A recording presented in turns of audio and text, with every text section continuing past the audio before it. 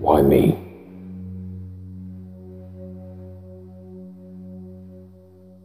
Well, actually, it's you, and that's why. Most people have asked themselves questions such as, what wrong have I done? Is God deaf and blind? Can't he see me suffering? Is my natal chart so horrible? Is it not due to the wrong placements of planets on my chart? Why does my neighbor get all the good things in life while I still suffer? I am bitter and angry. I wish I could end my life and be done with all the trouble.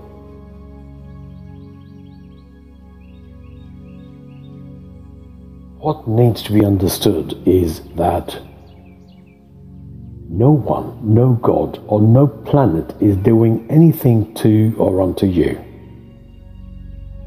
The only one who is the cause behind whatever you have or do not have is you.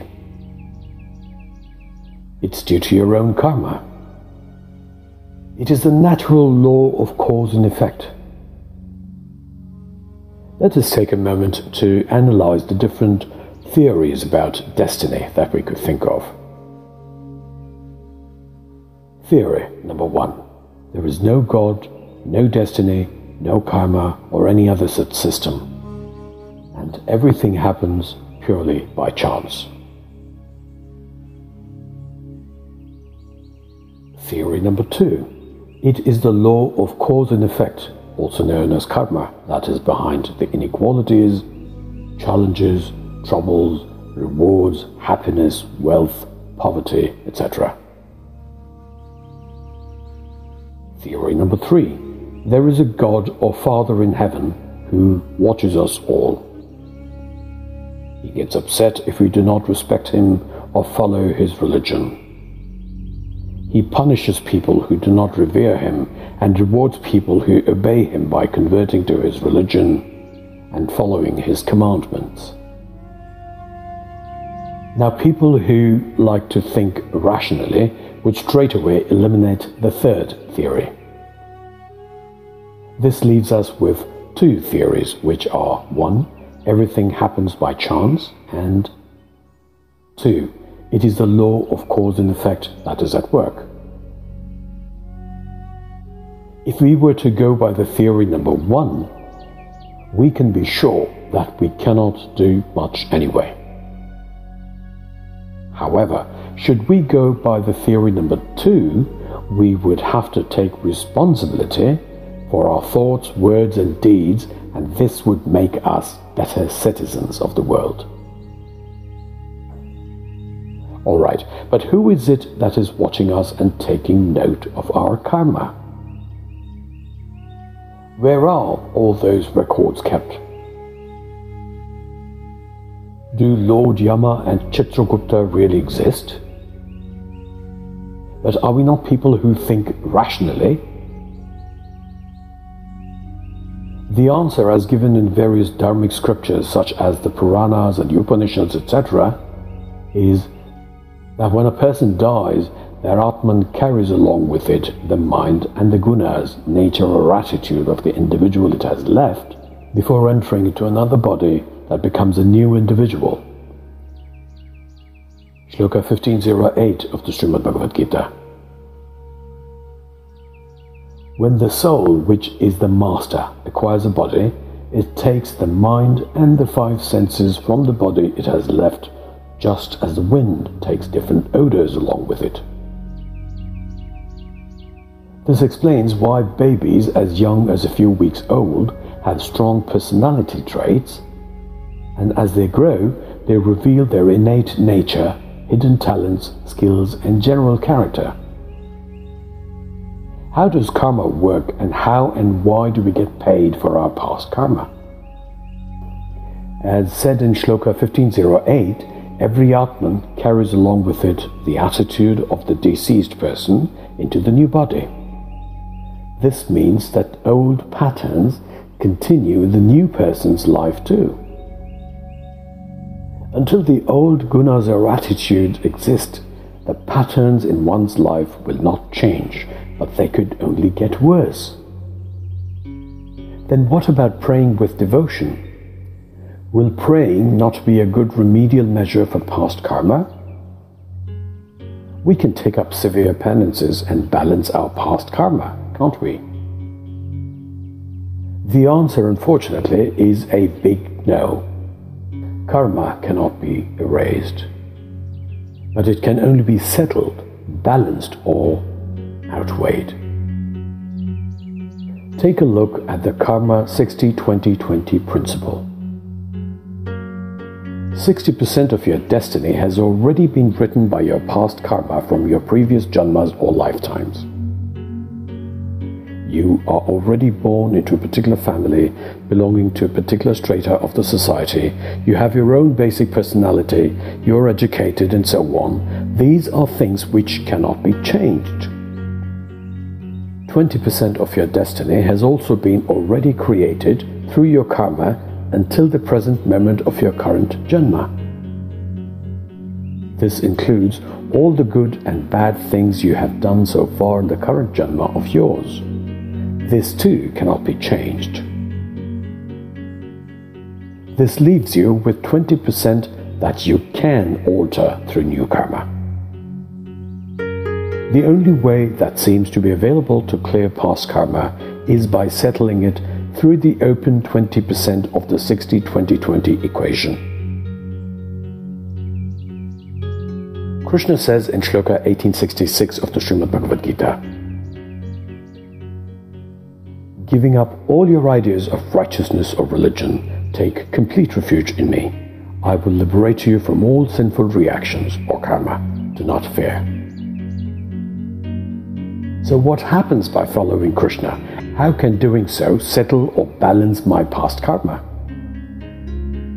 By following Krishna's teachings, a person is usually more disciplined, modest, honest, sincere, dutiful, kind, compassionate, good at work, and above all, respects nature and is socially responsible. Performing work with devotion and social responsibility can get one loads of new positive karma that can outweigh past negative karma. The previous faulty attitude of such a person who follows Krishna's teachings does not exist anymore, and this breaks their old negative patterns, replacing them with new positive patterns. Whereas not taking steps to change one's attitude, but attempting to solve problems through remedial measures sold by some fake religious people or astrologers, amount to spiritual corruption, of which the natural karmic result can only be more negative karma. Spiritual corruption, corruption in spirituality, and trade-offs with gods. Scenario 1. Dear God, what wrong have I done? Don't you have a heart?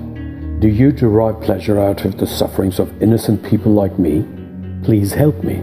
If you help me solve my financial problems, A. I will donate 10% of my profits to your temple. B. I will give to you gold ornaments, diamond necklaces, and a diamond crown. Scenario 2. Government officer to a builder.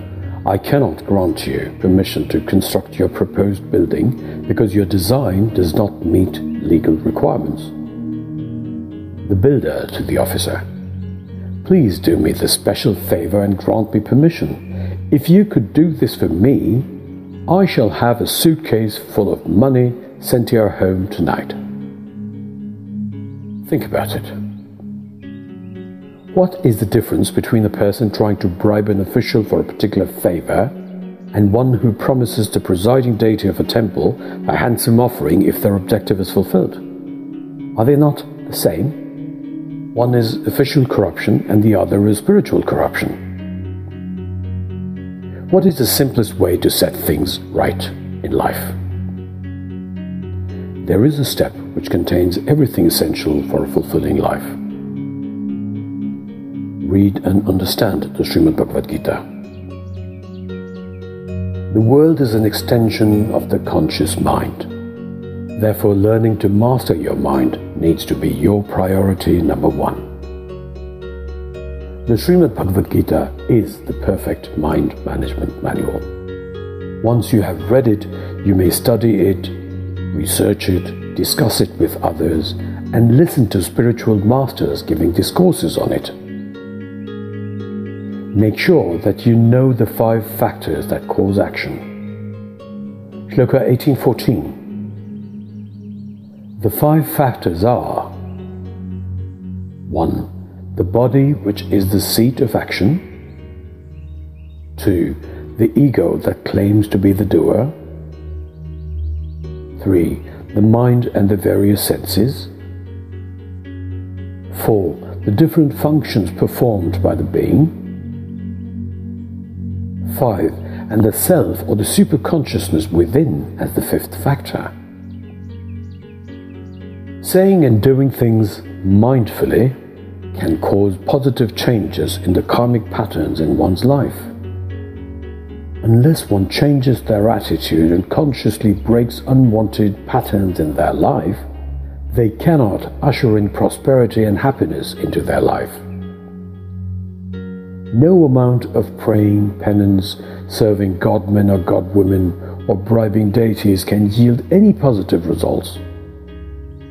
The Supreme God principle is all-pervading, and one should not be reducing the greatest power without which nothing can exist to some kind of a spectre-like being or a cruel and moody megalomaniacal man who resides up above in the skies or only in temples. Krishna is the self in every being, and one's body is a temple of the most supreme self. Challenges in life make it more interesting, eventful, and worth living as compared to the life of an overfed, super-rich individual who does not have to do much in life. Life is the greatest gift, and every living being receives this gift every moment of their life. Being alive is the greatest reason to celebrate every moment of life.